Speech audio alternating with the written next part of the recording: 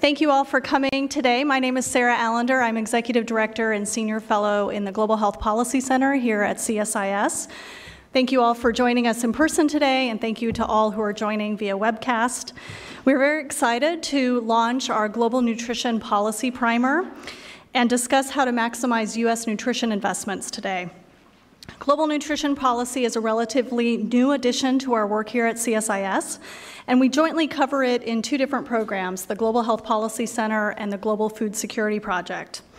For us in global health, we see nutrition as a critical, low-cost, highly effective intervention that has far-reaching impact on its own, but also as a critical supplementary input into other global health interventions. For the Global Food Security Project, they have built nutrition in as a critical cross-cutting component of their work to analyze global food security trends and U.S. engagement to reduce hunger, poverty, and malnutrition. The primer that we're here to discuss today has been led by the Global Health Policy Center, but we've had input from the Global Food Security Project into its contents. For us as the Global Health team, we've expanded our work in global nutrition policy over the last few years, really with our Task Force on Women's and Family Health, which launched its final report 2 years ago. We've also, in the last year, conducted a research trip jointly with Food Security to Uganda and launched a policy brief and had a public event on that brief last October. And it was through that task force on women's and family health that I got introduced to global nutrition. I actually was quite surprised by how complex a field it is, maybe not as surprising to the experts who are here in the room, but also how cost-effective nutrition is as an intervention, and how integral it is to the success of other global health programs. Through our consultations as part of that task force work, we realize that there is a broader feeling of that nutrition is complex, that it's not mine alone, and that there was a real need for a bit of Global Nutrition 101. And that led us to developing the primer as a tool to kind of very succinctly summarize some of the big issues in global nutrition and have it as a foundational tool for policymakers and others working in this field. I'm really pleased to introduce Amy Beaudreault, who joined us in November as our research fellow working on global nutrition. She brings tremendous expertise to both our team on global health, but also to the Global Food Security Project. She's kind of dual-hatted working for both of our teams. And she was the lead author of this primer, and she'll walk you through some of the key points here in a few minutes. Following her presentation, we will have a panel discussion featuring 3 very distinguished and experienced professionals in nutrition, including Shawn Baker from the Gates Foundation, Beth Dunford from USAID, and Asma Lateef from the Bread for the World Institute. Before I turn it over to Amy, there were a number of people who provided valuable time and input into the development of the primer. Wish to thank all of them, and especially note Jen Cates and Adam Wexler at the Kaiser Family Foundation, who helped quite a bit with the financial and budgetary pieces within the primer. I'd also like to thank Amy and our colleagues Michaela Simoneau, Jillian Locke, and Catherine Streifel for their efforts to bring together today's event. Amy.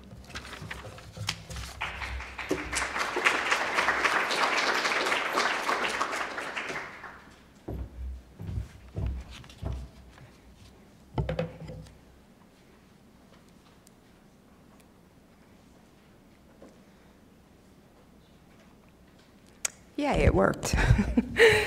Good afternoon, everyone. It's nice to see such a robust audience today, and also a lot of familiar and new faces. The goal of this primer is purely educational, and the target audience is the more than 90 newly elected members of Congress and their staff. However, there are many takeaways for anyone who is interested in U.S. foreign policy because of how interdisciplinary nutrition is. And I'm sure I don't need to tell you that if you work in the field of nutrition. Nutrition affects every aspect of life, and therefore can be used as a critical foreign policy tool to elevate other U.S. health investments and humanitarian investments that affect the United States at home and abroad. The process started in December, quickly after I started working at CSIS, And it included 15 stakeholder meetings, which included Hill staff members and other global health and nutrition organizations. And then also the methodology included an external peer review with many of those who were involved in the stakeholder meetings. The end products include an accompanying fact sheet because we learned quickly that Hill staff members and the members, actually a 15-page document is pretty long. So the 4-page fact sheet is supposed to be a real quick snapshot of what is covered in the primer. And then there's also an interactive online report that has 3 different interactives that are truly great. The iLab team here does an excellent job in creating those digital pieces. And they're all on the website that's on the bottom of every slide, and it's a new page for CSIS, .org/nutrition. So what does it mean when we talk about malnutrition? A common misperception is that malnutrition equals hunger. But in reality, malnutrition encompasses a lot more. It includes, broadly, just poor nutrition in general. That's what malnutrition means, bad nutrition. And approximately 3 billion today are malnourished. And that encompasses people who are underweight, overweight and obese, and also people who are micronutrient deficient. And oftentimes, micronutrient deficiencies is called the hidden hunger because anybody at any weight can be micronutrient deficient, and they usually don't know because it's not often diagnosed. These 3 forms are referred to as the triple burden. You can see on the map that this is actually data taken from the Global Nutrition Report, and it shows the global prevalence of adult women who are overweight. It also includes children who are stunted at a prevalence of over or equal to 20%, and then also equal or over to 20% of women who have anemia. And if you look at the map, you can see that really the triple burden in Africa is quite alarming. The darker colors is more towards the triple burden, the combination of the 2 or 3. Stunting and wasting are 2 possible outcomes of undernutrition. Stunting is when a child is too short for his or her age and occurs before the age of 5. And stunting not only affects the nutritional status and height of the child, but it also deeply impairs the cognitive development of a child that lasts his or her lifetime.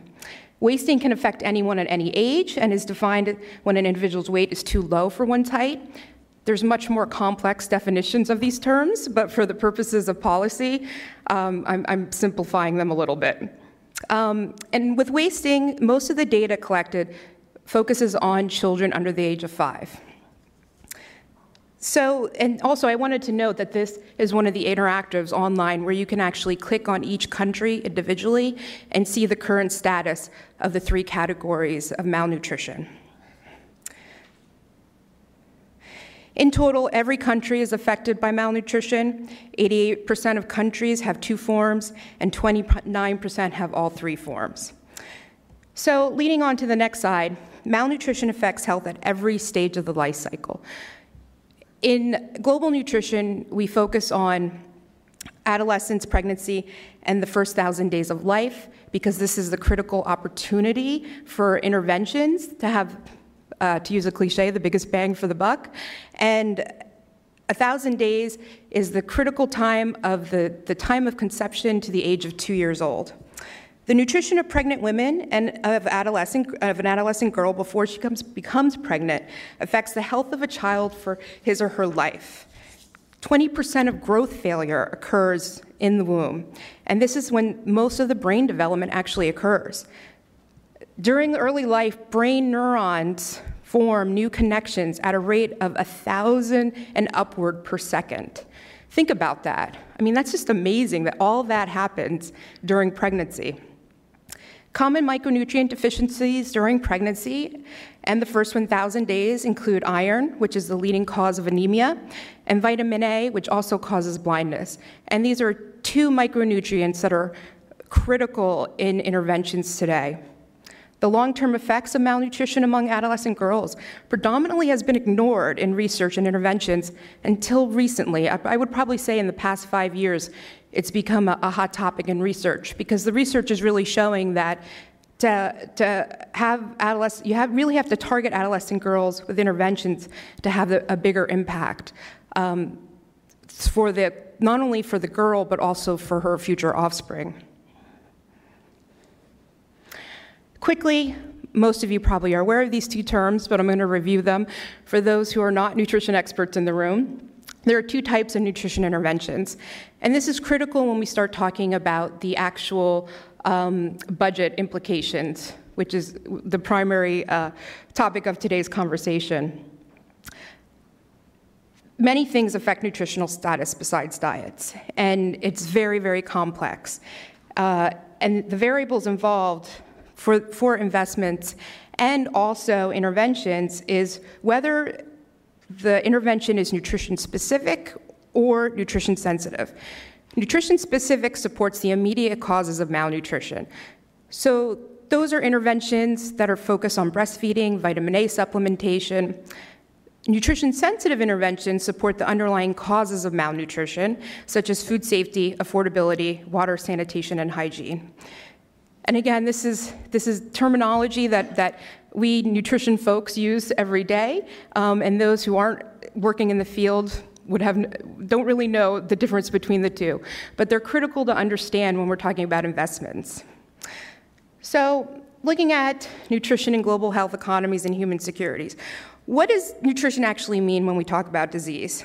It plays a major role in infectious diseases and also non-communicable diseases, NCDs, such as cardiovascular diseases, diabetes, and undernutrition and micronutrient deficiencies contribute to the risk and the severity of these diseases and can hinder treatment responses. During the first 2 years of life, infections are very frequent, and these infections avert nutrients necessary for growth. With other U.S. global health investments, nutrition is foundational to their success, such as PEPFAR. Adequate nutrition promotes adherence to HIV medication, and it also aids the therapies to work optimally. Nutrition is also important to treat other diseases like malaria and TB. Today, this isn't a statistic I heard a few years ago at the World Food Prize, and it's one that sticks with me about NCDs. Overweight and obesity now are the primary risk factors of NCDs, outpacing unsafe sex and alcohol, drug, and tobacco use combined. Think about that. I mean, it's extremely alarming. From an economy perspective, malnutrition costs the global economy $3.5 trillion, and then NCDs related to obesity and overweight add another $2 trillion to that. Half of the anticipated population growth will occur in 9 countries, and those are mostly in Africa. The demographics of the countries are changing. They're growing from rural to urban, and this has huge implications for our food system and also our diets. And most of Africa, 50% of Africa actually today is under the age of 18. You may ask, how does this relate to nutrition? Well, 38% of Africa and 33% of Southeast Asia children are stunted today. Stunting has severe effects on the gray matter of a country. Stunted children across their lifespan produce less, are more likely to drop out of school, and learn less than their non-stunted peers. Research has shown that a 1% loss in adult height because of stunting is associated with a 1.4% loss in economic productivity. Overall, undernutrition can cost countries up to 11% loss in GDP. So, and lastly on this slide, a topic that is on the news every day: foreign policy, conflict, migration, and human security. How does nutrition affect that? Nutrition as a major factor in food security should not be ignored. The National Intelligence Council reported that the risk of food insecurity in many countries of strategic importance for the United States will increase until the year 2025. 60% of undernourished and 79% of stunted children live in countries of conflict. Food insecure countries with armed conflict have the highest outward migration of refugees. A timely example is the Venezuelan economic crisis today. There was a survey that said that 64% of Venezuelans reported losing an average of 24 pounds, and 90% of migrants to Colombia named lack of food as a reason for leaving and migrating.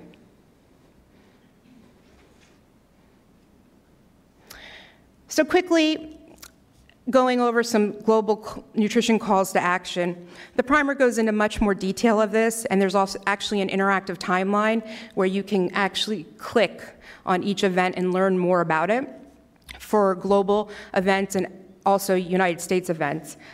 But when we're looking at the global nutrition landscape, nutrition has been prioritized primarily in the past roughly 10 years, since about 2008. And that's when food prices spiked and the UN initiated the High-Level Task Force on Nutrition and Food Security. During that same year, the great and much cited Lancet series on maternal and child undernutrition provided the world with the evidence and consensus necessary to focus on maternal nutrition in the first 1,000 days.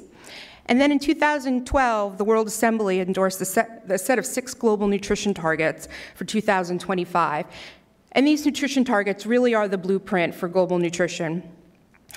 Other initiatives are the Scaling Up Nutrition Movement, the Sustainable Development Goals in 2015, and nutrition is a focus of number 2. And to show how cross-cutting nutrition is actually an indicator of 12 of the 17 SDGs. The Nutrition for Growth Summit galvanized investments in 2013 and raised $24 million. And the next Nutrition for Growth Summit is in 2020 in Japan, and countries are currently planning for that event. And lastly, the Global Nutrition Report started in 2014, and this report is an excellent resource that before 2014, a lot of the data was not presented in such a concise and accessible way, and it's published every year. Looking at US leadership, paralleled with the global timeline the past 10 years, 2009, former President Barack Obama initiated the Feed for Future and committed $3.5 billion and started that initiative within USAID. And then also 3 additional reports that I'd like to call out because I'm sure there'll be a discussion today is the USAID Multisectoral Nutrition Strategy, the accompanying monitoring and learning plan, and then also the USG Global Nutrition Coordination Plan. These 3 reports provide blueprints for integrating nutrition across United States investments. And you can see in the graphic that there are actually 8 departments and agencies that engage in global nutrition activities. Moving on, nutrition within global health. This is one of my favorite slides. There is only one publicly reported sub-account dedicated to nutrition-specific funding, and it is within USAID's global health programs. This does not mean other funding doesn't go towards global nutrition, but this is the only account that is publicly available and appropriated by Congress. Nutrition comprises of only 1.6% of this sub-account, which equates to 0.003% of the total federal budget. To put this in perspective and context, the World Bank did an analysis in 2017 of how much money is needed for the World Health Assembly 2025 targets. The findings revealed that an additional $70 billion is needed over the next 10 years to meet just 4 of those targets, and those targets include stunting, wasting, breastfeeding, and anemia. These 2 graphics also appear in the primer. The one on, I guess, your right or left, that one actually shows the budgetary process within Congress. So it goes from the president's request to the final funding. And you can see that that the numbers vary. So, and many organizations report different funding levels, whether they get them from budget justifications to then also the final funding. This is just for the GHP nutrition-specific sub-account.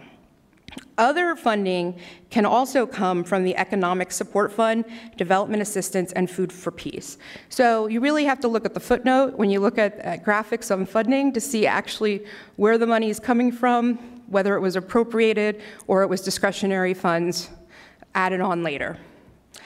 As you can see in the other graph, funding remained stagnant. This was a good year for nutrition because it did bump up to $145 million, but it remained stagnant at $125 since 2016.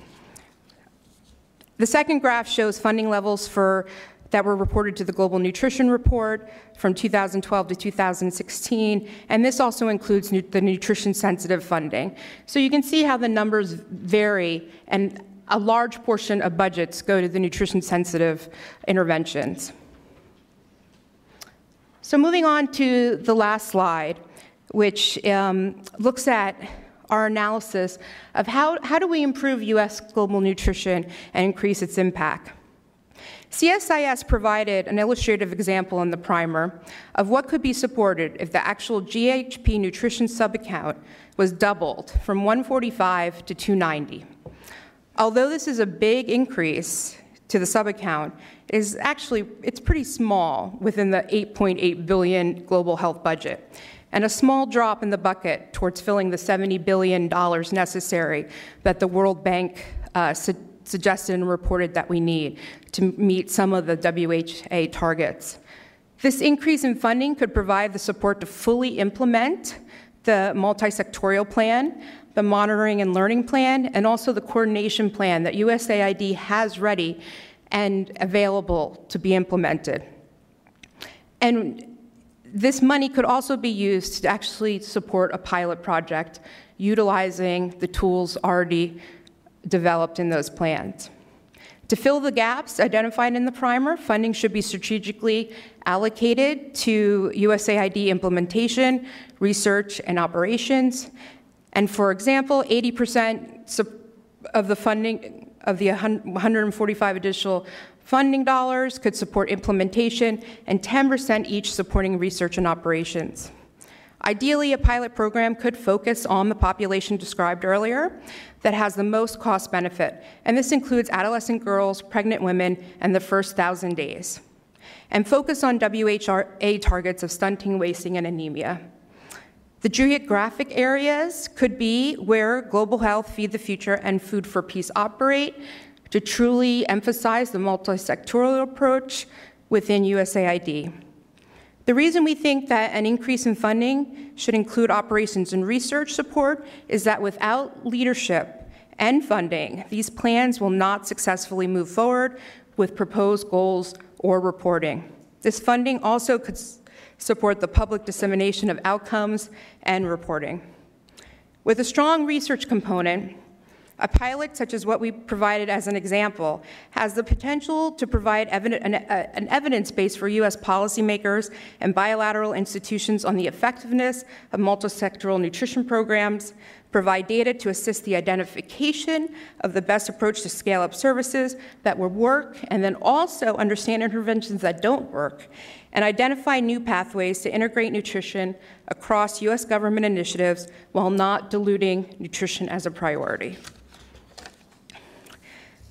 This concludes the overview, and up next, I anticipate a very fruitful discussion from our panelists. So I welcome you to come up and join the stage. Thank you.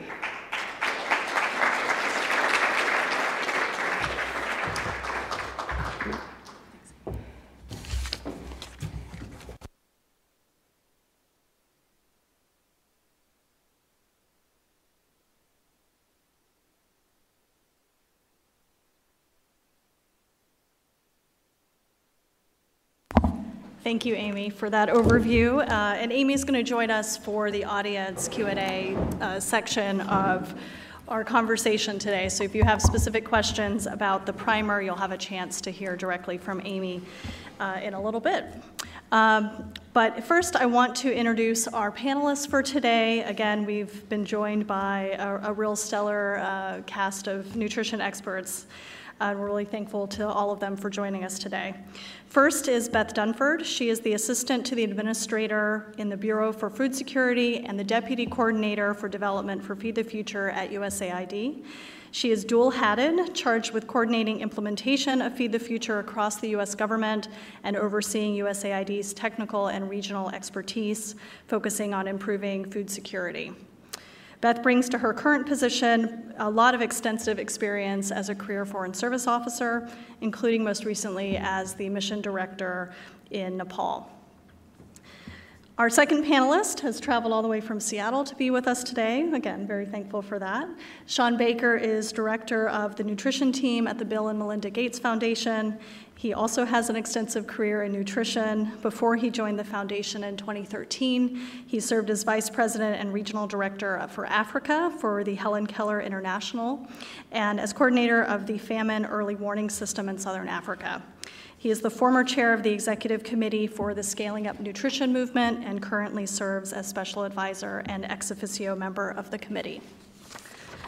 Our third panelist is a trusted collaborator of ours, having served on our task force for women's and family health and advised quite a bit on our nutrition recommendations as part of that final report. Asma Lateef is director of the Bread for the World Institute, where she oversees the Institute's research analysis and education on policy issues related to U.S. and global hunger, malnutrition, and poverty.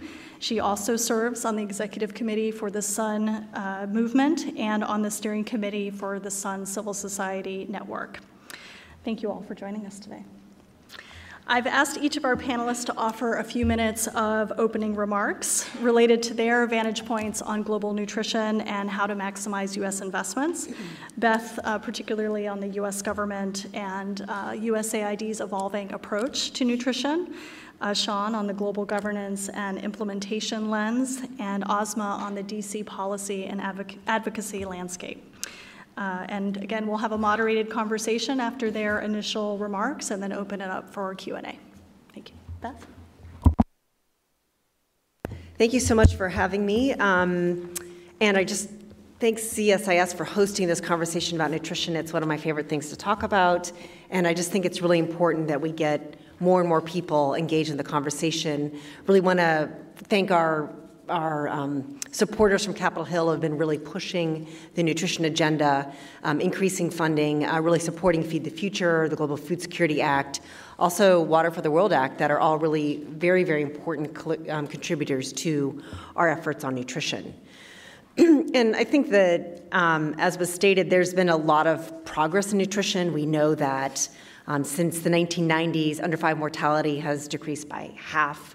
There's been progress across the board. Since 1990, since 2000, USAID has contributed to saving the lives of 40 million children. There's a lot to talk about. Feed the Future, we know in the areas where Feed the Future is invested, we've seen a 32% decline in stunting. So this is progress that we've made collectively. A lot of champions here in the room have really helped us get this far. We launched the multi-sectoral nutrition strategy in 2014 to really bring together all of the U.S. government's tools, resources, expertise to really have a more coordinated effort to address nutrition. We put out technical guidance, we hired nutritionists, aligned reporting across the agencies on a basic level, and really showed leadership in nutrition. But all that said, we all know there's a long way to go. I think that we just heard from the primer a lot of the different areas that we need to focus on. I'm here to tell you where we're headed that really responds to a lot what you've heard in the primer. We know that we're off track just generally in nutrition to meet the WHO targets. Hunger is on the rise for the first time in over a decade. Very, very concerning. We know that shocks and stresses that the populations that we work with are increasing in frequency, in severity, in complexity. So as we really work to accelerate the progress that we're seeking in nutrition, we know we have to protect that progress within this more complicated and risky environment. We also know within this context that food systems are evolving incredibly rapidly, more rapidly than I think any of us, we're all catching up to it, I think. We know that that 50 to 70% of food is purchased in rural Africa. Think about that. Poor people in rural Africa are purchasing 50 to 70% of their food. So this is really a game change. But again, this diversification out of grains is not necessarily diversification into nutritious foods. So again, diverse diet does not necessarily mean a nutritious diet. A diverse diet doesn't necessarily mean that there is safe, affordable, and nutritious food available year-round. Food is also incredibly, there's been a dramatic increase in how far and how much food is on the move. In sub-Saharan Africa, food on the move has increased by 800%. In Asia, that's 1,000%. So again, these are huge. It's like a revolution out there. 3 billion people are on a poor diet. So all that to be said, we know that food systems are not delivering on nutrition. As the U.S. government, we're looking to take all of our investments across the entire food system and look at how can we more effectively help this broader food system deliver on nutrition in the areas that we care about. We also know that health systems aren't delivering on nutrition. The coverage of the Lancet, we know what to do on nutrition-specific interventions in health systems. There's the Lancet series, which is great, but we know that isn't reaching enough people at scale to really get the type of nutrition results that we're looking at. So how do we make sure that nutrition is not just an add-on, that it's really sort of integral to everything that comes out of the health system and that is reaching at scale? So USAID is committed to working on both of these areas and really making sure that that we're intentionally and strategically collaborating and integrating and co-locating our programs on health systems and our work in the food systems and also our work more broadly in water sanitation. That can we integrate that to make sure that we can deliver that impact at scale? Really committed to bringing in partners, recognizing that countries need to own this agenda. Shawn, I know, has done a lot with the Sun Movement. We've been huge supporters on that as well, but helping countries build the capacity, increase their commitment, get the right policies to really deliver on nutrition, and then recognizing, especially in nutrition, the role of the private sector, which is something that I think needs a lot more attention, and we're really committed to doing that throughout our work on broader food systems. So we're also really committed. We know that there's a lot we don't know about nutrition, especially outside of the essential nutrition actions that have been so well documented in the Lancet. What are the key interventions that really drive change for the rest of the agri-food system, for our work in WASH? There's so much that could be done. Where do we put our scarce resources? So we're really committed to the operational research in order to figure out how we can better hone our investment. So we've got a lot of research projects underway. We'll be doing more under new programs we just launched that I think were mentioned earlier. So again, committed to building the evidence base for what works and what's most effective. And then finally, I just want to say that we're committed to elevating nutrition. We're making organizational changes to do this. Administrator has focused on transforming USAID, and within that, elevating nutrition has been one of his key goals. Congress just yesterday cleared our congressional notification that notified the reorganization that we're proposing. So yay, we're really excited about that, yay. And so within this reorganization, there will be a new Bureau for Resilience and Food Security. Within this bureau, there will be 4 centers. One of them is a Center for Nutrition that elevates nutrition across the agency. It will be the home for nutrition. Now, again, we're not bringing over all of the resources and people from Global Health. Global Health will still have the lead on nutrition-specific interventions, connections with the health system. We have some of our colleagues from Global Health here today, Anne, who can talk more about that. Again, Food for Peace will still have the lead on emergency nutrition interventions. But again, in RFS will be a nutrition center that will be the home. And to govern all of this, to bring it together at the leadership level, really make sure it's elevated, there will be a Nutrition Leadership Council that will be headed by the Assistant to the Administrator for Resilience and Food Security, right now that's me, again, and the AAs from Global Health and from the Bureau for Humanitarian Assistance. That will seek to ensure that from a leadership level, we are able to pull together, strategically plan, integrate, and coordinate. So we're really excited for all of that, and we're already starting to lean in. This Nutrition Leadership Council has already been stood up, and we are actively looking to stand up the Nutrition Center structurally as well.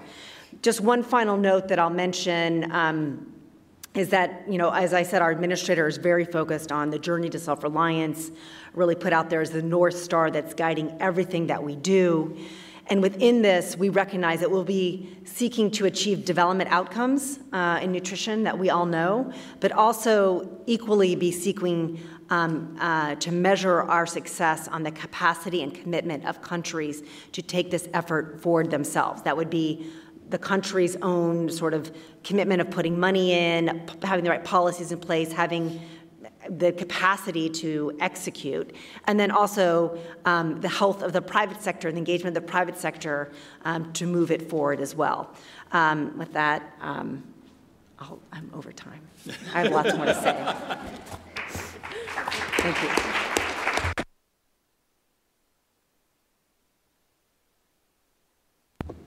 So I saw I would be on the panel with Beth, and I said, Beth, I only come if you got some new news to announce.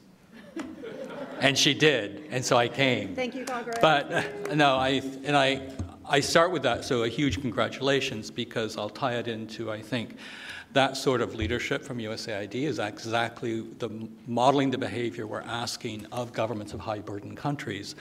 At the end of the day, we actually do know what to do, but any country that's truly made progress in reducing undernutrition has had that high-level political leadership that can get these different sectors to work together. And that's, I guess, where I was going to start my remarks. And so you have to be careful of the timing, because once I get talking about nutrition, I can go for a long time. I want to come back to actually one of the first data points that were up there on Amy's slide. The evidence is really excruciating that undernutrition is the attributable cause of 45% of under 5 deaths. Now, as nutritionists, scientists, we have this really, we want to have very carefully worded language. That means basically if those kids had not been undernourished, they would be alive today. And, as importantly, those kids who survive undernutrition, we know we fundamentally cut off their cognitive development. So when I think of resilience, I think in a very fundamental terms of that 1,000-day window. Either you do all the damage and we're undermining those kids' future, or on my more optimistic days, which I tend to be, if we lock in good nutrition of those 1,000 days, we have locked in the potential for survival and thriving of those kids. And when you tell that story, and I speak to a lot of audiences who are not nutrition specialists, you tell that and then you say, but if you look at how the world's investing in nutrition, people's jaws drop. I call it the 45%, 1% disconnect. With all of that incredible burden, but all the incredible solutions, and if you look at what's invested just from official development assistance, which is not, in fact, the most important number, less than 1%, even after Nutrition for Growth. There's just this enormous disconnect between the burden and the potential for impact and the level of investment. And that's where I get to, I think, Amy had laid out the chronology. I, having worked in nutrition for over 3 decades, I do think the last decade has been transformational in a way that I certainly had not seen. And I think we need to continue to seize this opportunity. I feel many of us who've been working in the field of nutrition feel a deep personal commitment that we've never had this level of visibility. We've got to translate it into results. And that's why I would go back to the 2008 Lancet Nutrition Series, because it was a seminal publication on several fronts. There was a strong technical consensus about what works. There was a strong consensus on the 1,000-day window, and so that has helped rally the community. Perhaps, though, what was most important was a political economy analysis, which is basically saying that the global nutrition system is broken. And so it was a real slap in the face saying, look, we are failing the people who we've dedicated our lives to. And how do we change that? And that is where the Scaling Up Nutrition movement was born, a sense that, this is too important for one actor. This has got to be a global movement to change the scenario. And if I look at the root cause of why are we in this situation with nutrition, and what is the Scaling Up Nutrition movement trying to solve for, I try to boil it down to 4 words: invisible, orphan, unmeasured, and voiceless. Invisible because, as we've seen, I think in the public's mind, malnutrition is that severely emaciated child who needs immediate care for severe acute malnutrition. And of course, those are tragic situations, but that's just the very tip of the iceberg of the true burden of undernutrition. Orphan, well, who owns nutrition? Beth, now we know you do, but that's important, and I say that, but that's what's nobody dislikes nutrition, but is it health? Is it the food? Is it the food system? Is it private sector food industries? Is it agriculture? Is it social protection programs? In fact, we do need all these actors. The unmeasured, it's been grossly unmeasured, just the status indicators, and until recently, we actually didn't have a strong consensus about the actionable indicators of what interventions do we need to scale up, and how do we make sure that in the health system, those are being delivered. What does the ag system need to do? And then voiceless, I used to have a parallel life working on the technical review panel of the Global Fund, and got a lot of insights about how the HIV community organized itself.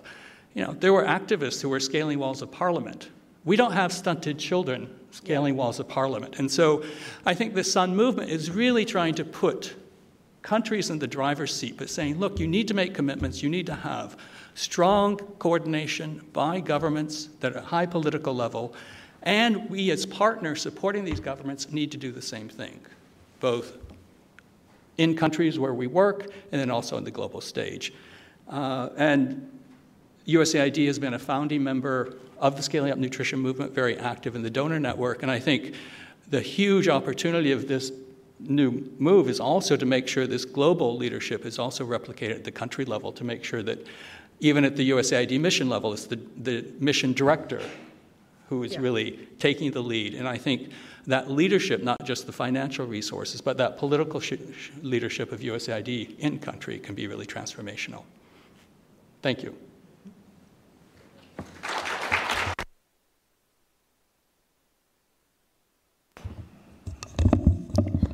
Thank you so much for inviting me to be part of this panel. Congratulations to CSIS for this primer. It's amazing to see all this information in one place, and especially the history that Shawn referred to. And thank you also for recognizing the role of advocacy in moving this issue. It's been really important, and I'm sitting up here, but it has been a really important group effort, coalition effort in DC for about a decade, and I'm looking out at Lucy Sullivan here, and 1,000 Days has been an amazing partner, and many other organizations.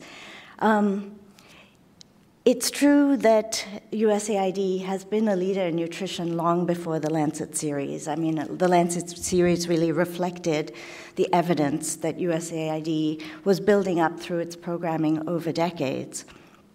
But the Lancet series, as Shawn and Beth point out, really were a rallying cry for advocates as well. The information was so clear and succinct. The problem was defined in such a stark way that an organization like Bread for the World, that had been focused on hunger for, at that time, 30 years, hadn't really been talking about nutrition. And it really just did change the way we began to think about our work. And it came, in the fact that there were concrete solutions, a target population, made it crystal clear what needed to be done. And it came at a time when the world was really grappling with a global food price crisis. And that created an opportunity for a dialogue with policymakers who were really trying at that stage to come up with a comprehensive solution. As advocates, we seized on this information. I know my boss, David Beckman, ran down the hallway saying, we have to do something about this. So we seized on this information and really began to engage with our partners, our fellow advocates, on what do we do with this information. And as the Obama administration was, coming in, looking at trying to solve the food security, come up with solutions to the food security crisis and what would become Feed the Future, we were, as an advocacy community, poised to make the case that nutrition needed to be really integrated into that approach. And so Feed the Future ended up having two objectives. One was raising incomes, and the other was improving maternal and child nutrition. And that took, concerted effort on our part to have a clear message about why this was important. Once Feed the Future was up and running, it became clear to the advocacy community that having nutrition in there without, clear guidance on what to do once it's an objective was an issue. And we could see that there were various parts of USAID working on nutrition, but it wasn't really still getting the attention that it needed. And so we worked together in the lead up to the first Nutrition for Growth Summit to really engage the administration on developing a strategy, both a U.S. government strategy, what ended up being the U.S. Government's nutrition coordination plan, but also one of the commitments that the U.S. government made at Nutrition for Growth was the multi-sectoral nutrition strategy at USAID. And that has really, I think that was another, so the Lancet series was a really important moment. In my view, the multi-sectoral nutrition strategy was also a game changer because it really did change the conversation within the agency about how each of the sectors really contribute to this joint-up goal of reducing maternal and child malnutrition. There are many lessons learned along the way. We really have some insights into what works in terms of advocacy, evidence, the clarity of the recommendations of the Lancet, the return on investment, the Copenhagen consensus, really put nutrition as one of the smartest economic decisions that countries and donors could make. But that return on investment really changes the conversation, brings new people into the discussion. Country ownership, I think, all of this conversation around sun and nutrition was happening alongside, much more focus on country ownership, country leadership, and building local and country capacity. And I think that's an important part of the story. It goes to the journey to self-reliance, that we are helping countries really take over these issues for themselves and really empowering countries to be in the leadership role.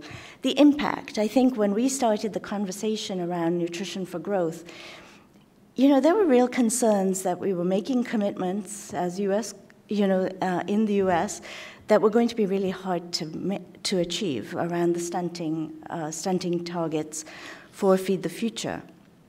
And it's been really great to see that you set goals, you can actually achieve them. And that impact really has helped generate support on the Hill for nutrition. I just want to, I know I'm on time, but while, the DC community was engaging the administration on this, we were also helping to build the support on the Hill.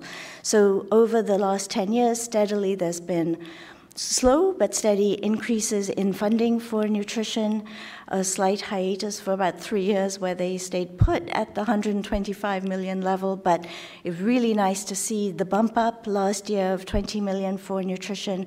And I think that is a reflection because we are seeing results on the ground. And members of Congress, congressional staff are beginning to understand why nutrition is important. There are lots of lessons learned for the future, but I'll wait for that for the next round. Thank you, Asma.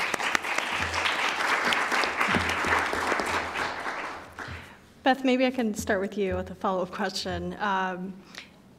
Obviously, we've spent a lot of time focused on talking about the USAID and the U.S. component to the global piece. I'm just wondering from your perspective, we know how the CN, the reorg is going to happen, but are there other things that you think the agency needs to achieve its nutrition goals, whether financial or human capital, flexibility on integration, more partnership? How is the agency working to address those, and are there things that the broader community can do to be helpful? So thanks for the question. I think, again, the most important elements are really in the proposed reorganization and the governance structure that really brings together our resources and funding streams from global health, from Bureau for Resilience and Food Security, and from our Humanitarian Assistance Bureau. So that's the most important thing. I think that, as the Nutrition Leadership Council has stood up, they are very busy at work. We are very, very busy at work, and the technical teams underneath us defining an agenda about what we need to do. And I think that recognizing that, our funding comes from different funding streams and different appropriation committees, et cetera, like how do we bring that together in our planning processes? We're working a lot of that.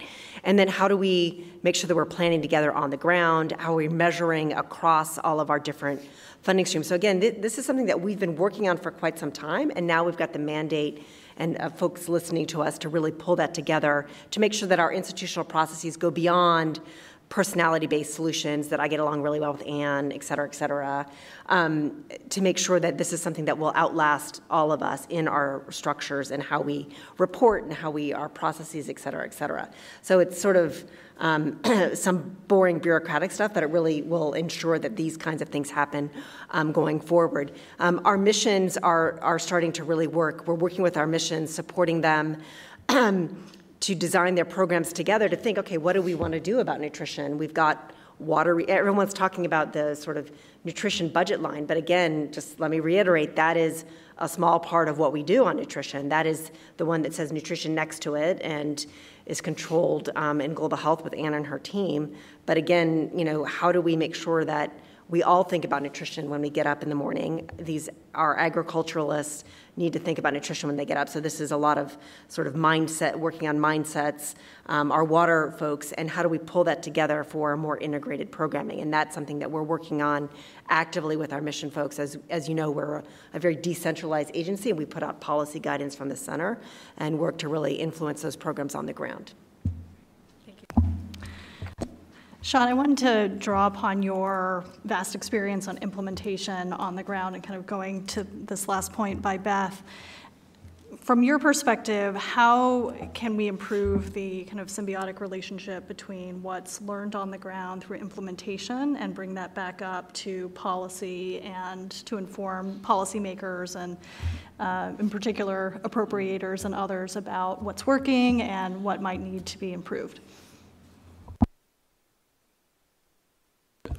I was actually going to start perhaps with 4 points, but I was going to perhaps start with 2 points that are a bit the other way around, building on Beth's point. I think one of the huge advantages of USAID is the connectivity between access to the best global evidence and then presence in all high-burden countries in the world almost. And so I think, as in many parts of global health and development, evidence changes, but the time between getting new global evidence to actually translating that into what's relevant in a country can take a long time. And so I think USAID has a huge comparative advantage of being able to accelerate that transmission. And building on the second point that Beth had raised is, so for example, there's going to be a new review on the impacts of large-scale food fortification on anemia reduction. I think large-scale food fortification had almost been here's an opportunity to get new global evidence about a solution that works. Is this relevant now in your country? And how do you accelerate that uptake of new evidence? I think the other is as Beth had said, that it's one thing to make nutrition relevant to nutritionists, but We're not going to change the dynamic. How do you, for example, make sure that anybody working in the health sector understands that here are the 10 non-negotiable things you do through the health sector for nutrition, no matter whose money it is, because, yes, I do want more money for nutrition, but as importantly, there's a lot of money out there that can do a lot of work for nutrition if all the actors understand what they should be doing within those budgets. And I could go on and on about missed opportunities, which I abhor. So now I will actually take your question, I think. To me, an incredible comparative advantage of USAID is being on the ground and that really taking very rigorously the science of how things get implemented and doing that with rigor, that can inform the global policy. So take something like treatment of severe acute malnutrition, which had arose out of basically humanitarian sector, but in fact there's more of a burden of severe acute malnutrition in countries that are in non-humanitarian crisis situations, and it should be in fact just an essential part of the continuum of care in the health system. Well, that sounds great. How do you actually make that happen, understanding the barriers to good screening, appropriate capacity, and the supply chain? Bringing rigor to that really deeply informs, I think, global policy. And the last one I will go to, and I think, again, USAID carries probably more water for the world in measurement of health outcomes than any other donor, particularly for the demographic and health surveys. And while it's good that we're fixated on stunting, but that's the long-term goal. And the pathway to stunting is a long one, and we have to have things that communicate on a more daily, regular basis that are actionable. And I think we're much smarter now about what are the interventions we need to do, what is the consensus on those coverage indicators, how do we manage them and communicate them to program managers, decision makers, and politicians. That the stunting is, by nature, is going to be a slow move, but we can get real traction on things and saying we are delivering the right things to the right people, and that will translate into stunting. And I think given USAID's footprint, that's an especially sweet spot to focus on. Thank you. Asma, maybe picking up a little bit on that, just given your experience, you talked quite a bit about engaging with Congress and moving the needle on the funding, but what sort of messages are you finding having traction? I mean, in terms of, again, one of the reasons we decided to put this primer together is that global nutrition is this vast space. How do you articulate that in terms of your work with Congress, and what's gaining traction with them in terms of the messages? I think definitely one thing that's getting traction is seeing some results. And the evidence, I think we need to have a clear story about how these investments are used and the outcomes that come of those investments. I think there is still, you have champions who understand why nutrition is important. I think there's still a long way to go in helping champions and broadening the tent of champions in understanding how nutrition is important to their specific interests. I think, it's still somehow seen in more sectoral ways, and there is a lot that we need to do to really to demonstrate and show that nutrition is actually foundational and underlies all U.S. investments in global health and development. And I think once we shift that frame, it'll be a much easier task in getting people to invest in this. I think another area, and we've talked a lot about the challenges of implementing a multi-sectoral approach. Part of the challenge is the funding comes in sector-specific ways, and Congress is leading that effort. Some of that is important because it guides and sends clear messages of priorities, and that's important. But at the same time, you need the flexibility on the ground at the country level to be able to implement a comprehensive approach. And so thinking about next next steps is really beginning to engage Congress. They have increased their investment in nutrition. They are, through the Global Food Security Act, really demonstrated support for this work. But that next step of how do we accelerate progress on nutrition, and what will that take, and what is their role in making that happen? And so really, I think the key to that is helping them see how foundational nutrition is to absolutely everything they care about. Thanks. So maybe drawing along this line a little bit further, I wonder if maybe each of you could speak to what multi-sectoral or integration means to you. I mean, I think it can come out in a lot of different ways. How do you think about it, and what would be the benchmark of success in terms of really having nutrition integrated with other areas? I mean, I guess I'll just make a couple of points. One is that we're not integrating just for integration's sake. It has to be strategic. And it's really getting together in that strategy planning phase to see how we can bring together all these different resources in one place. If you have really amazing behavior change communication coming out of the health system, and there's no nutritious food in the market that's safe, affordable, and available, it's really not going to get you that far. If we're really focusing on getting those orange flesh sweet potatoes out, but again, all of these, we don't have clean water, et cetera, et cetera. So you need it all to make it work. And so I think a successful nutrition intervention will find great difficulty in moving results if you do not have a lot of those pieces together. So for me, the success is driving nutrition outcomes, which we can't do alone, and really making sure that, again, everyone feels like it's their job to come together. It doesn't always mean that we geographically co-locate. It may not make sense, right?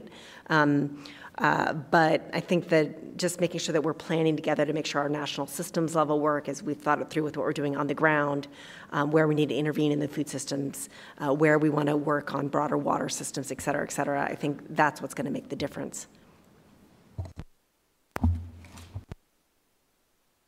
I wasn't ignoring you. I was actually looking up a quote, which I can't find yet, but I'll try to find it before the end.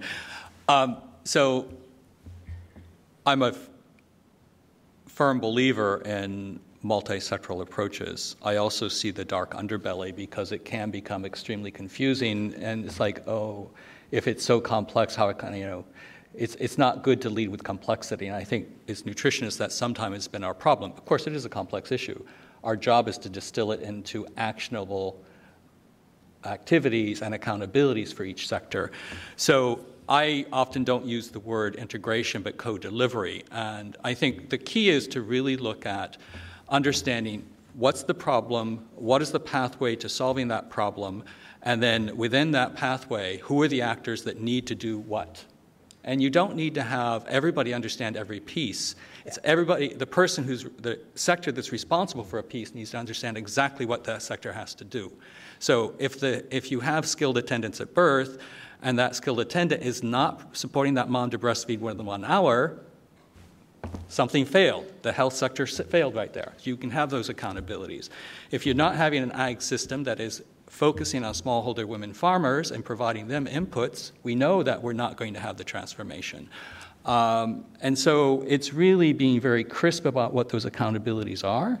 And sometimes it will be trade-offs because we're working in systems that you can't do everything for everybody at all times. So how do you actually work through what are going to be the most impactful things to do in a given setting, make crisp accountabilities and measure it well. And that does require that high-level political coordination so that it's not, again, that every part needs to know every piece, but that you've actually got, I was at the opera last night. In my dream world, I would be the conductor in an opera house. I can't sing a note, right? I can't do scenery, but that's the idea. You want to have every person in the orchestra playing his or her part, the conductor, in this case, she was a woman playing her part, the singers. It's to bring it all together, but not everybody has to play every role in every instrument.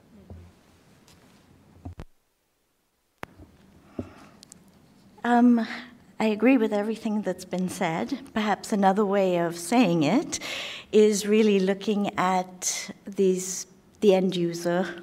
In our case, it's mothers and their children, and really centering the programs and the approach around their needs.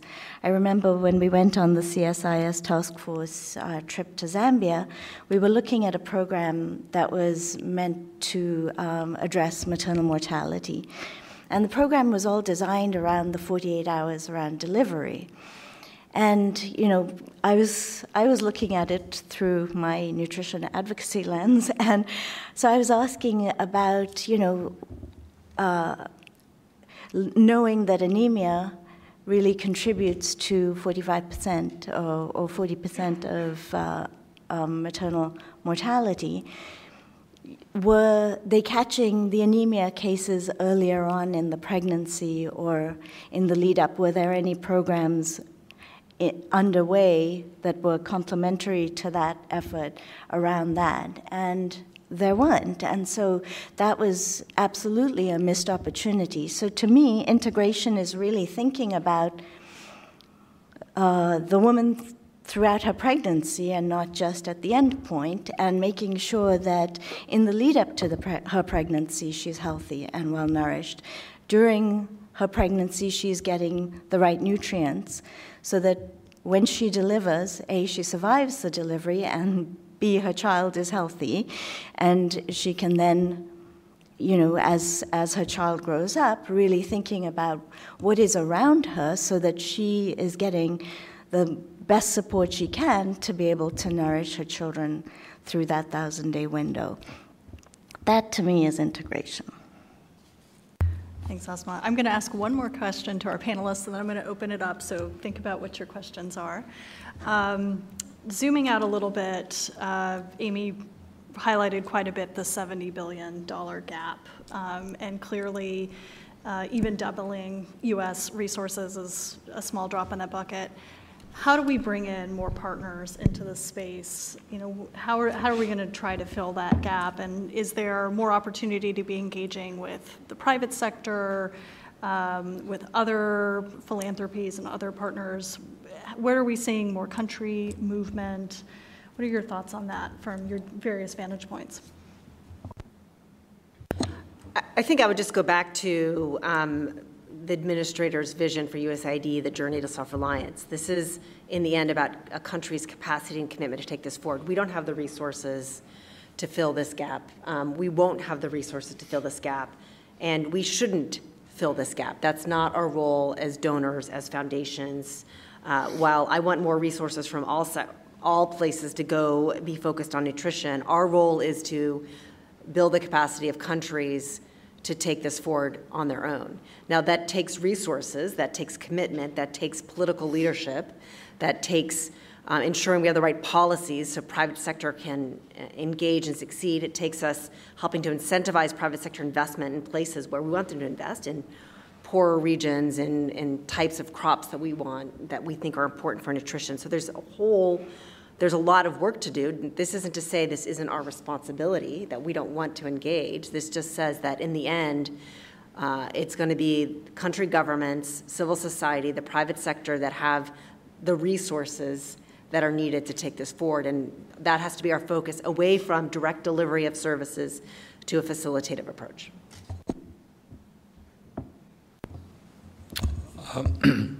I'm really echoing Beth's point of view. I mean, I think it's a very different world out there, and that's obviously, as donors, we need to continue to focus resources and increase resources on the issue that's been so neglected and close those opportunity gaps. But I think our role is very different than buying scale. It's very much about how do you work within systems to get the systems to help deliver best. I think part of the challenge is how do you have that narrative, because it can be easier to contribute to tell donors, be they members of Congress or individuals, oh, well, you bought a vitamin A capsule, where in fact I think our role is no longer to buy coverage. It's really how do you work within systems. And to me, and when I get really goosebumps about the scaling up nutrition movement, you actually see things like that. And so, for example, in Cote d'Ivoire, by joining the Scaling Up Nutrition movement, it gave the opening for nutrition to be moved from the Ministry of Health to actually be coordinated under the Office of the Vice President. They have a very robust national nutrition plan. The government itself has put in a lot of its own resources. They're using those resources, their concessional funding from the World Bank. A lot is going into nutrition. And so that is, how can we as donors help that, help shape that, provide some of the technical assistance to get that. But to me, those are the sorts of transformations I think we have to see. And there are also things, for example, one of the best ways to eliminate micronutrient malnutrition, one of the most cost-effective ways, is large-scale food fortification. In fact, the roles of donors is extreme.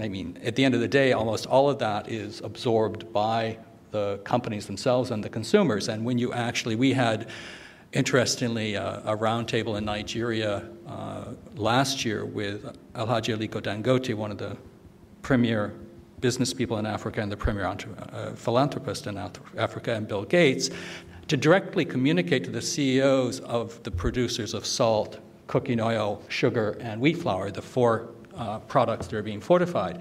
And that escalation of the discussion to the CEO saying, look, you've got to have skin in the game. It truly is transformational. And those are bringing resources to the table that are incredibly powerful. So I think as donors, we will continue to have an incredibly important role, but I think it's much more a catalytic role than the direct buying of services role. I'm not ready to give up on Congress yet, so I think we have to continue to push and make the case that what Congress appropriates for nutrition is leveraging the private sector. It's leveraging investments by countries themselves. It's leveraging other donors and multilaterals in this space. I'm excited that there is a resolution out there in Congress recently introduced, HRES 189, that is really going to be a tool to help educate the new Congress and lots of freshman members about nutrition, about this opportunity, to educate them about the great work that has been done, but then what needs to be done. How do we accelerate? How do we move the needle on nutrition? And so really making the case that Congress and the U.S. government can play a catalytic role in accelerating progress. Thanks, Asma. Thanks to all three of you. We'll go ahead and open it up to audience questions now. Amy, if you would like to join, you might have to grab a chair. Get that working. We've got a couple of microphones that'll be coming through the audience. We'll take maybe 2 or 3 questions, comments at a time. I just ask that you identify yourself and keep your interjection as brief as possible. So let's start here, because it's the first hand I saw. Vita, if you want to come here. Oh, okay, thank you. And then we'll go Lucy here and over here. And we'll do those 4, and then we'll go another round. Great, thank you very much. I'm John Coonrod with the Hunger Project, and I really appreciate your doing this because, as was mentioned, this is a long journey, and having something new in this long journey is really good, and I really endorse Shawn's comment about the top 10 list for frontline health workers. I mean, in our field programs, that's who people listen to. And if the frontline health workers don't have Shawn's top 10 list, it won't make a dent. My question is about the price of nutritious food. Do we have any examples of policy changes that have shifted that balance, the gap between the price of nutritious food and nutrition poor calories? Okay, great. Would you pass it to Lucy there? Hi, Lucy Sullivan, 1000 Days. First off, congratulations, Amy and CSIS. This is great, really a terrific resource. I want to underscore 2 things that Asma said. Number 1, I'm also not ready to give up on Congress, and it's related to the second piece, which is I'm so glad you brought up anemia and women's nutrition. I was surprised I didn't hear more about women's nutrition in this report, in the panel, but I know there's a lot to talk about there. $90 million is what donors spend on tackling anemia, maternal anemia. It's ridiculous, given that this is a problem that impacts, I think it's 500 million women. So I would argue that there's a strong case to be made to Congress that this needs to be a focus, particularly given that anemia saps health and it saps women's economic productivity, which we know is very important and is a focus of this administration as well. So, thanks. No question. I'm sorry. Thanks. Okay. There's a lady 2 rows back, and then we'll come over here. Was this you? Great. Thank you, everyone. Monica Kothari from Maximizing Quality of Scaling Up Nutrition Project PATH.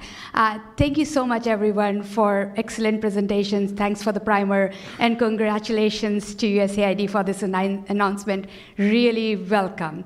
I just wanted to make 2 comments and kind of questions. So as part of the project mandate that we have, we support scaling up nutrition countries to develop the multi-sectoral action plans on the request of the Secretariat and the government. And I wanted to pick up on Shawn's orchestra beats. And when we are going to the countries and helping them develop the plans, it looks like that they really don't know how to create this orchestra, how to create the multi-sectoral action plan and the process of it. Once you help them do that, they basically put together all the sectors together. They define the notes, what they have to play, and go back and realize that, oh, the sectors are playing the notes, but not in the same way to create the music for nutrition, but they are playing the notes on a different scale, on a different way. So just a plea to everybody that how can we actually align those notes, and we are seeing these multi-sectoral action plans, or CRF, are really the place as a starter to help them do that. And the last point is that once you go to the next level of costing them, it's just really no data to help us cost, like in spite of all the work, especially the nutrition sensitive pieces. Like what kind of cost do you put? Because countries ask us, we want to go to the donors to ask for help, but we don't know what to ask for because we don't know how to cost it or don't have the cost. So any reflections on those would be helpful. Thank you. Thank you. Okay, one more right here, and then we'll go back to the panel. Hi, Julie Howard. I'm a senior advisor here at CSIS, the Global Food Security Program, and just thank you for all the leadership that's embodied there on the panel, CSIS. So I completely support the notion of strengthening countries' local capacity to lead on this issue, but I think the donor community, the U.S., others have also obviously a duty to lead. And I ask myself, so as an Aggie, I mean, we are laboring under still the Green Revolution. We're benefiting from the fruits of the Green Revolution, but our investments, are really, really skewed to cereal crops, for example. And I think, Beth, that's still largely reflected in the priorities of Feed the Future, the country systems. And Shawn, I mean, that's still reflected also in Gates' priorities on the agriculture sector, and certainly in AGRA's priorities. So what can we do collectively, to sort of say, yes, we're going to strengthen countries' capacities to lead on nutrition, but we're also going to start shifting our own investments to a more nutritious, a more diversified portfolio of commodities. Thanks. All right, well, why don't we just start, Beth, if you want to jump in on these points, and we'll just go down the line. So Julie, I'll go to your point first. I think that you're right. I think that our investments are very skewed, have been very skewed towards cereals, and I think that we've been really undertaking a very data-driven review of where we can see the most impact and where we need to be, sort of channeling our research investments that will be towards the crops that poor people grow, that drive nutrition, et cetera, et cetera. So we're looking at this broad evidence-based review of our research portfolio, and we expect to see shifts going forward. That's something that we're actively working on. I think that also, looking at countries, we know that the national research systems are completely broken in most of these countries where we work, and really that's an important part of really getting getting research going in these areas to be adapt varieties that work in countries where we know it's most important to really be able to get nutritious crops, seeds, et cetera, for nutritious crops out to farmers. So that's something that we're definitely actively working on. So we agree with you there.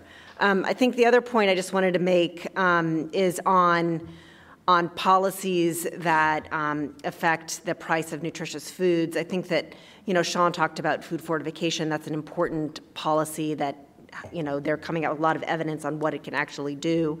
I think that recognizing, again, like I was talking about the explosion or the revolution within the agri-food system that is happening at an incredible rate, there are tens of thousands more small and medium enterprises that make this whole food system operate, that's enabled 800% lengthening in the journey from farm to fork in Africa, 1,000% lengthening in Asia, et cetera, et cetera. So these small and medium enterprises exist, but they're not as efficient or effective as they need to be and they can be. And again, sort of engaging with these enterprises, making sure that there are right policies that foster their growth, access to finance, again, us as donors and other organizations leaning in with technical assistance to build their capacity, both on business skills and are they thinking about foods in the nutritious way? So that the efficiency in that SME sector is a really important area to look at how this food can become more affordable as these efficiencies grow. I could go on all day about some of these, so I was going to try to quickly go through several of the points that was raised. So I first was going to have one fight with Lucy and one agreement with Lucy. I was criticized not saying women's nutrition enough. I actually thought there were two people going through the 1,000-day journey. But it's important, I think, because, and I say that not just to be cheeky, but I like to be cheeky with you, particularly Lucy. But it's so essential, I think, that it is truly, it is the mom and the child dyad that we need to take excruciatingly seriously during the 1,000-day window. Anemia, I think, I concur that there needs to be more investment in anemia, but I think this is also where we can get a lot less anemia for the same amount of money, because so much of it is missed opportunities, like great increases in ANC coverage. But women are not getting their iron folic acid. They're not getting their intermittent presumptive treatment for malaria. They're not getting deworming. Those aren't additional costs per se. It's having the health sector actually take this seriously. That ANC with no quality is pretty anemic. The price of nutritious foods. So Beth stole the fortified. I think it is, to me, there are not a lot of examples, and I think this is where one has to fundamentally shift what we are measuring, because if you look at most ag ministers, what they obsess about is the food balance sheet, and we know that's all based on calories. And if you look underneath of it, how much is the nutrition in that food balance sheet, it's very poor. Just to take a case, I think IFPRI had done an analysis of the relative price of an egg. Now, an egg is a good barometer of an affordable, nutritious food. In Nigeria, if you're in the fourth economic quintile, so not even the poorest of the poor, one egg a day is going to cost you 44% of your income. So here we are going to promote moms, feed your kid egg, eat an egg, and it's just not, there's a disconnect between the affordability and the nutrition of the foods. I think the point is extremely well taken on costing that, and Ellen and I were actually just having this discussion. I do think there's been, and for the nutrition-specific interventions, I think we're much smarter on costing, and we can do a lot better job of, with a given bucket of resources, how do you best allocate? The other sectors, the evidence is getting better. It's not ideal. I think that one has to move forward with what's the best evidence we have to date, knowing it's imperfect, but it's at least directionally correct, and keep to iterate. And I think this is part of the learning agenda that, again, I think USAID is embracing of, we've got to try, measure, adjust, and the better we get, the smarter we'll get. I think the point around the green revolution, I think I've answered it to a bit, that one has to rebalance the focus of ag. We can't not produce the staples, but how do you both increase the nutritional quality of staples through things like biofortification, but then also how do you have more animal source foods being produced, consumed by the right people, et cetera, to have a more balanced approach to what's available in the food system. I did find my quote, but do you want, okay. Yeah. So anyway, because as you may have seen, I worked for Helen Keller International for a number of years, and one of the advantages is she was a very quotable woman. And I think of it, when I think of multi-sectoral coordination, because it can seem so complicated. So she had a quote that I actually reflect on a lot in these complex situations. I am only one, but I am still one. I cannot do everything, but still I can do something. And because I cannot do everything, I will not refuse to do the something I can do. And so to me, it's all about defining for each person what's the something he or she can do. I'll just add on to Lucy's outrage around anemia. I remember when we were doing the task force report, I think Sarah's job was to cost out all the various components of the various interventions that we were proposing. And the number for anemia was so low that it was almost an embarrassingly low number. 12 million a year. 12 million a year. 12 million a year. So we grappled with, I mean, do we want to put out such a low number? Are we underestimating? And no, we got confirmation that that is the reasonable amount. It's a drop in the bucket. It's so little money, and there are so many platforms to address anemia. There's the health platform, the food systems platform, the school feeding platform, and we are underutilizing all of these platforms to address this issue that affects 500 million women. It's outrageous. On the multi-sectoral plan and costing, I mean, it is really, really, really hard. It was hard for USAID to do it. It took a couple of years, and then the whole of government part of it. So, I mean, as a sun country, it is incredibly hard. But I'm really, as we live into this, the implementation is going to be even harder, as we're seeing. But I think this is a really big, I think the learnings from the nutrition work and SUN, in particular multi-stakeholder, multi-sectoral, will really help other sectors as well. I mean, I think if we crack this nut, it's going to be really impactful in the whole field of global development and global health. So it's really worth doing, and I think the more that we can help build that capacity at the country level for them, you know, to do it for themselves and really do it well will be money well spent.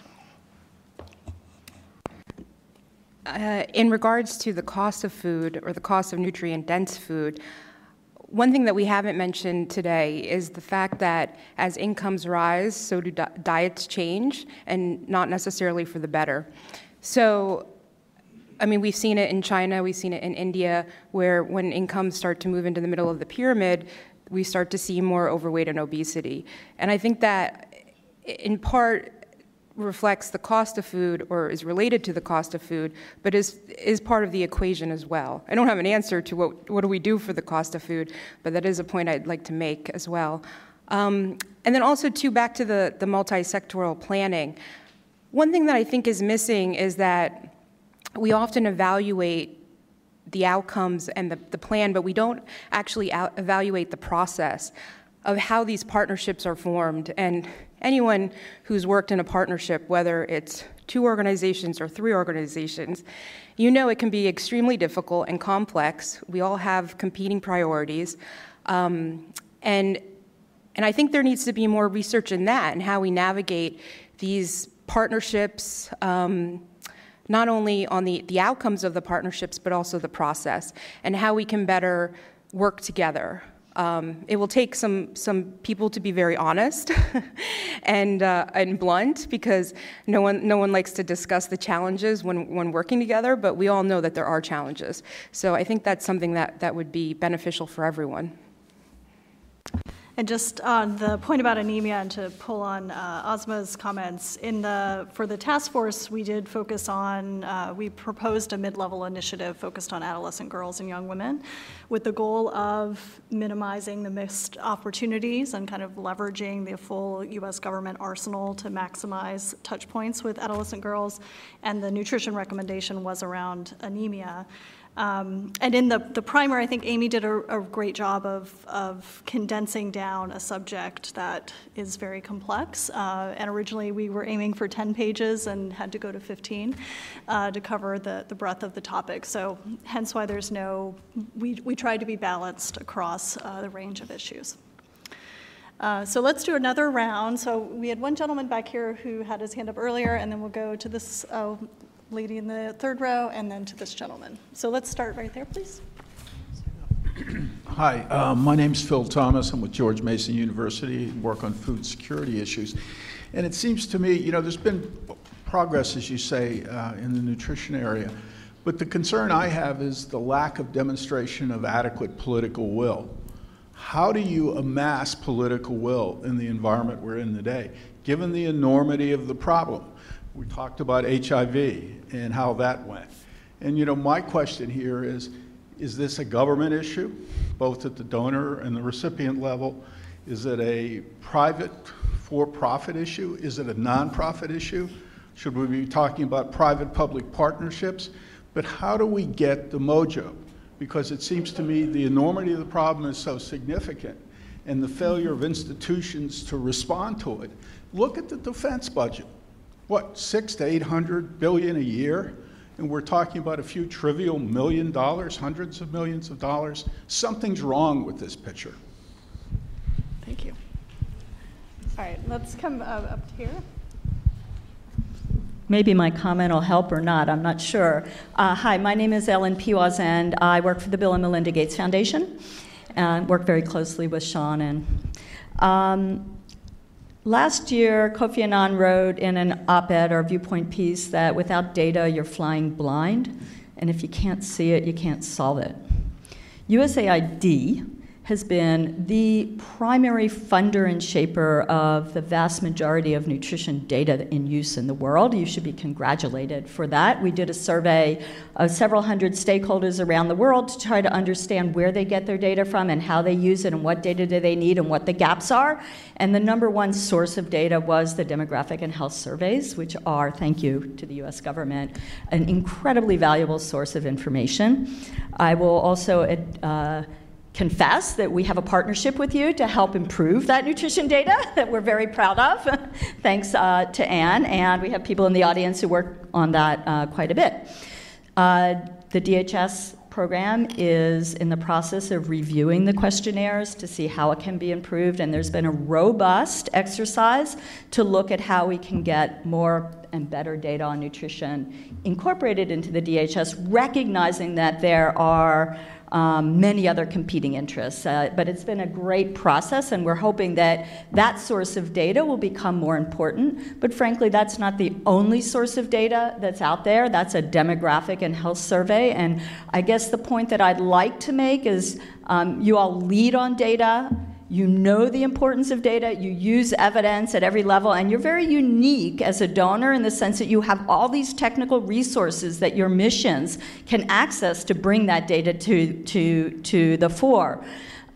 So my plea in this as you move forward is to really prioritize what role you can take across sectors in ensuring that the efforts that you are supporting to collect, analyze, and use the data, permeates each. The best information, the standardized information, the right information is getting captured in the data collection platforms that the different sectors are using in order to understand their progress, their problems, and where they're heading.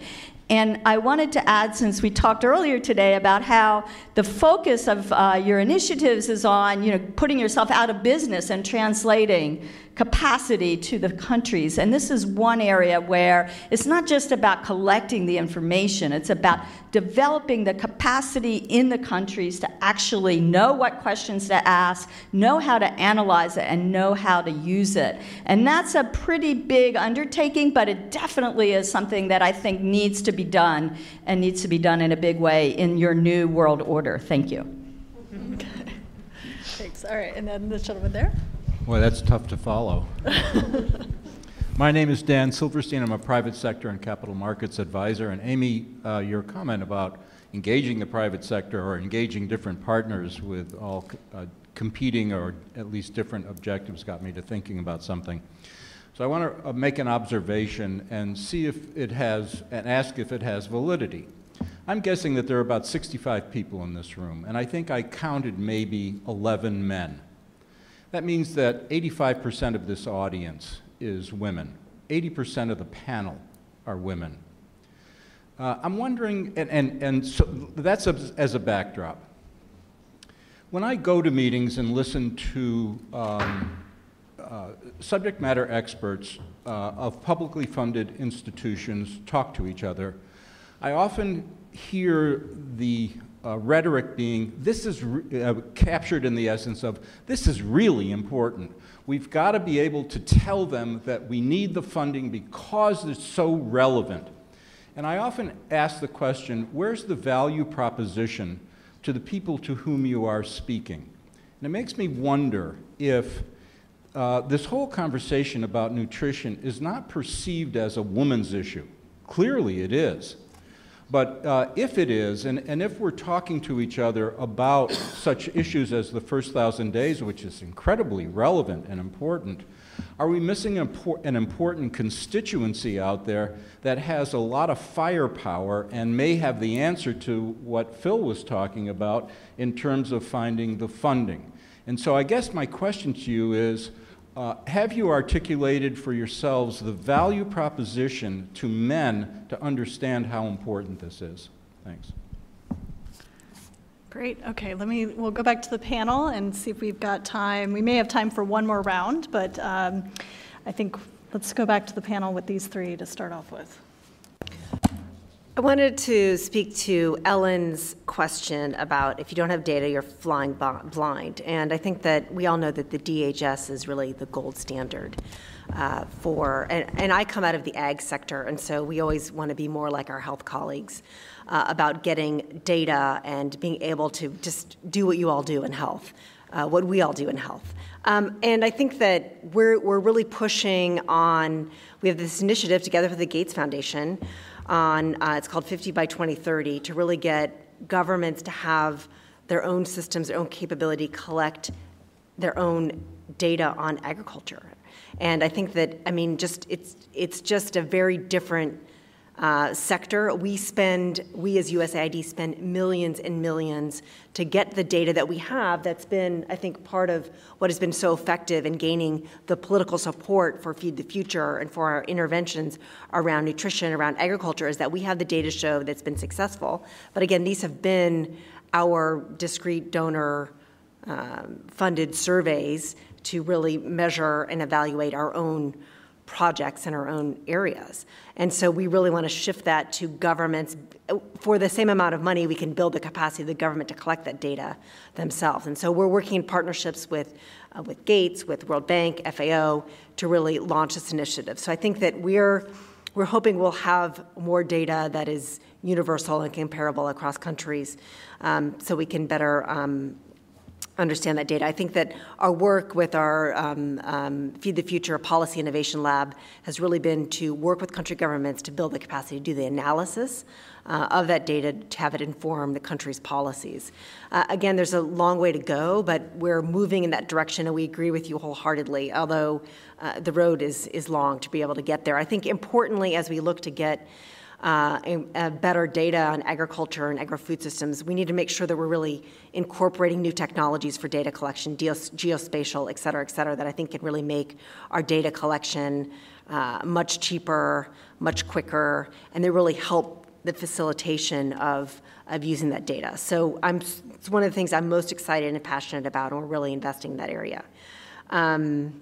And I think that on sort of getting a broader constituency and committed to and engaged in nutrition, I think that ensuring that people beyond sort of nutrition projects, nutrition divisions, nutrition people, focusing on nutrition is part of building that broader constituency, to understand, to have agriculturalists, people working in the broader agri-food system, people working on water, to understand why this is important for them and how this can also help fuel profits in the private sector, that this is a win-win for everybody. This is part of what we're trying to do in bringing all these different sectors together. I know you all will have a lot to say on that, but again, I think it's important to bring other players to the table, and that's what we're seeking to do.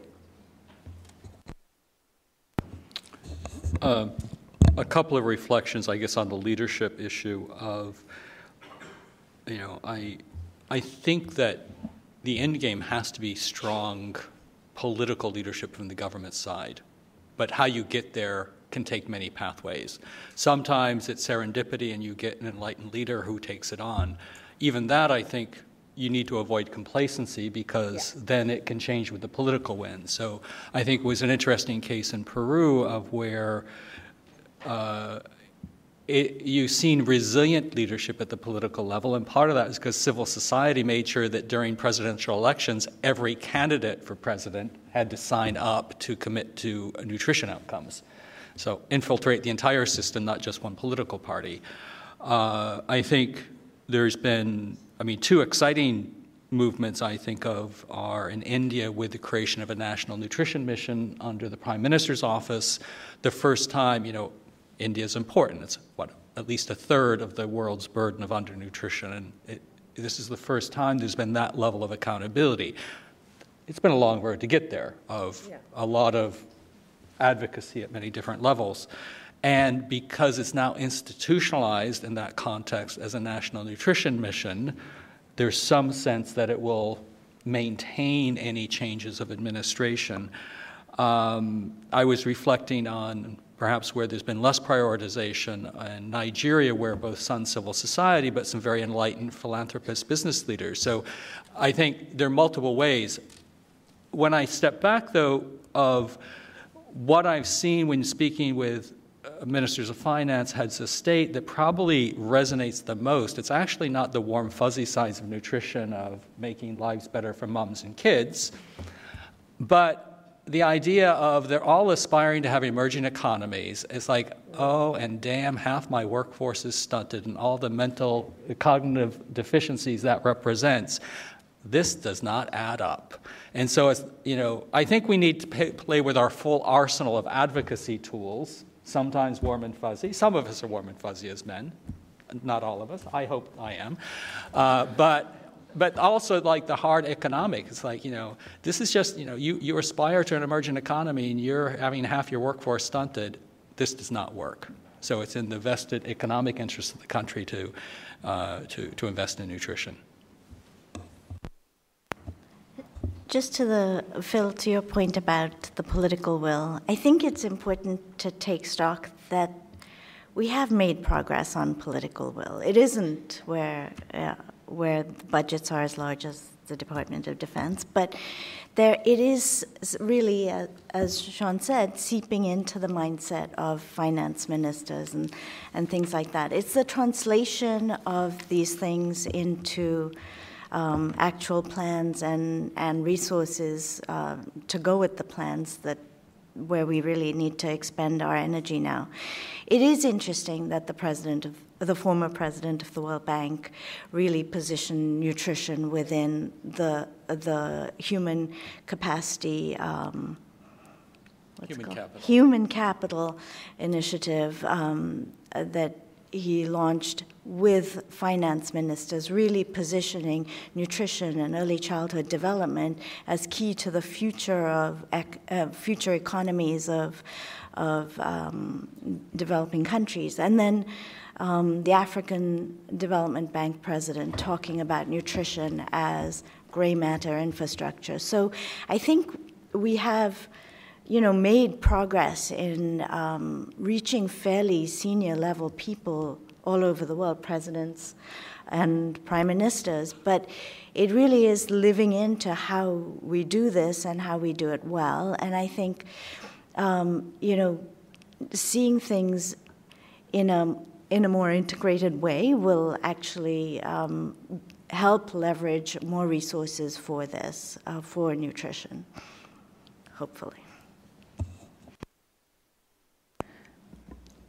In regards to the leadership question, I think in global health in general, leadership responds in a reactive way, not necessarily in a preventative way. And the key in global health is prevention, and that's also true with nutrition.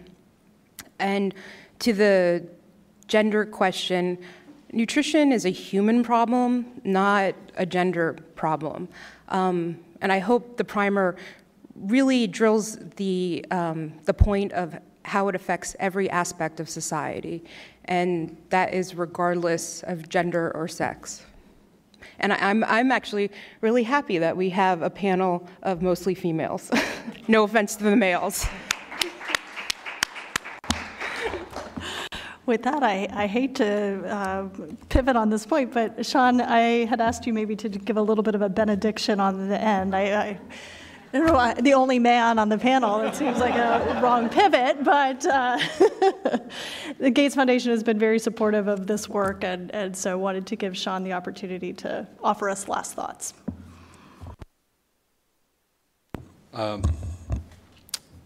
So you've given me a heavy responsibility, so thank you.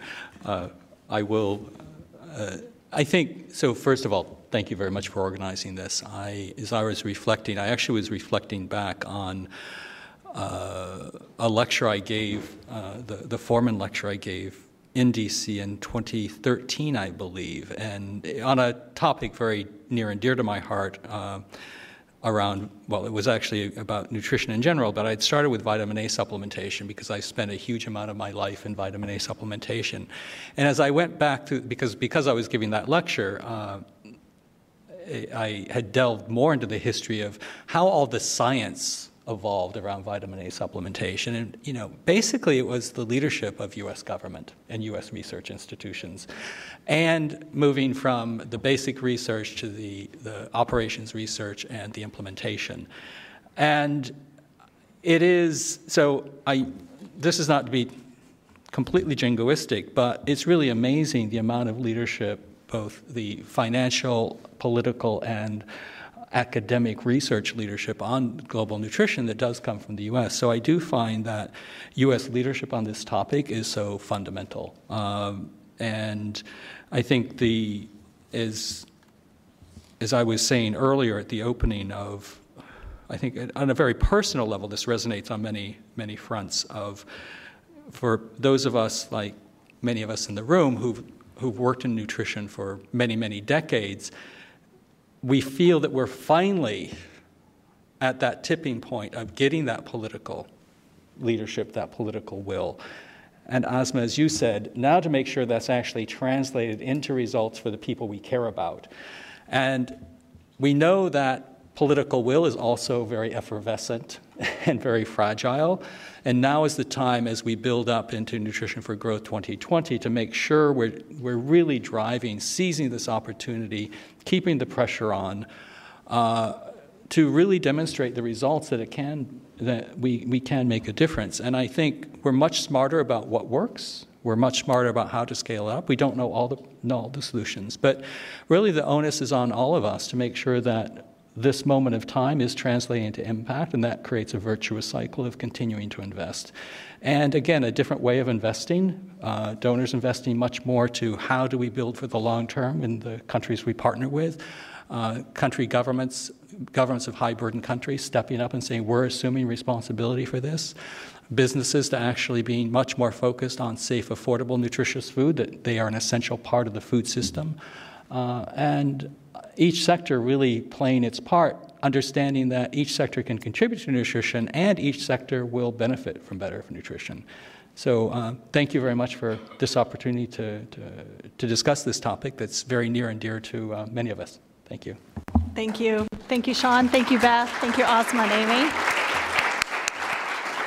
Thank you to all of you, and have a good rest of the day.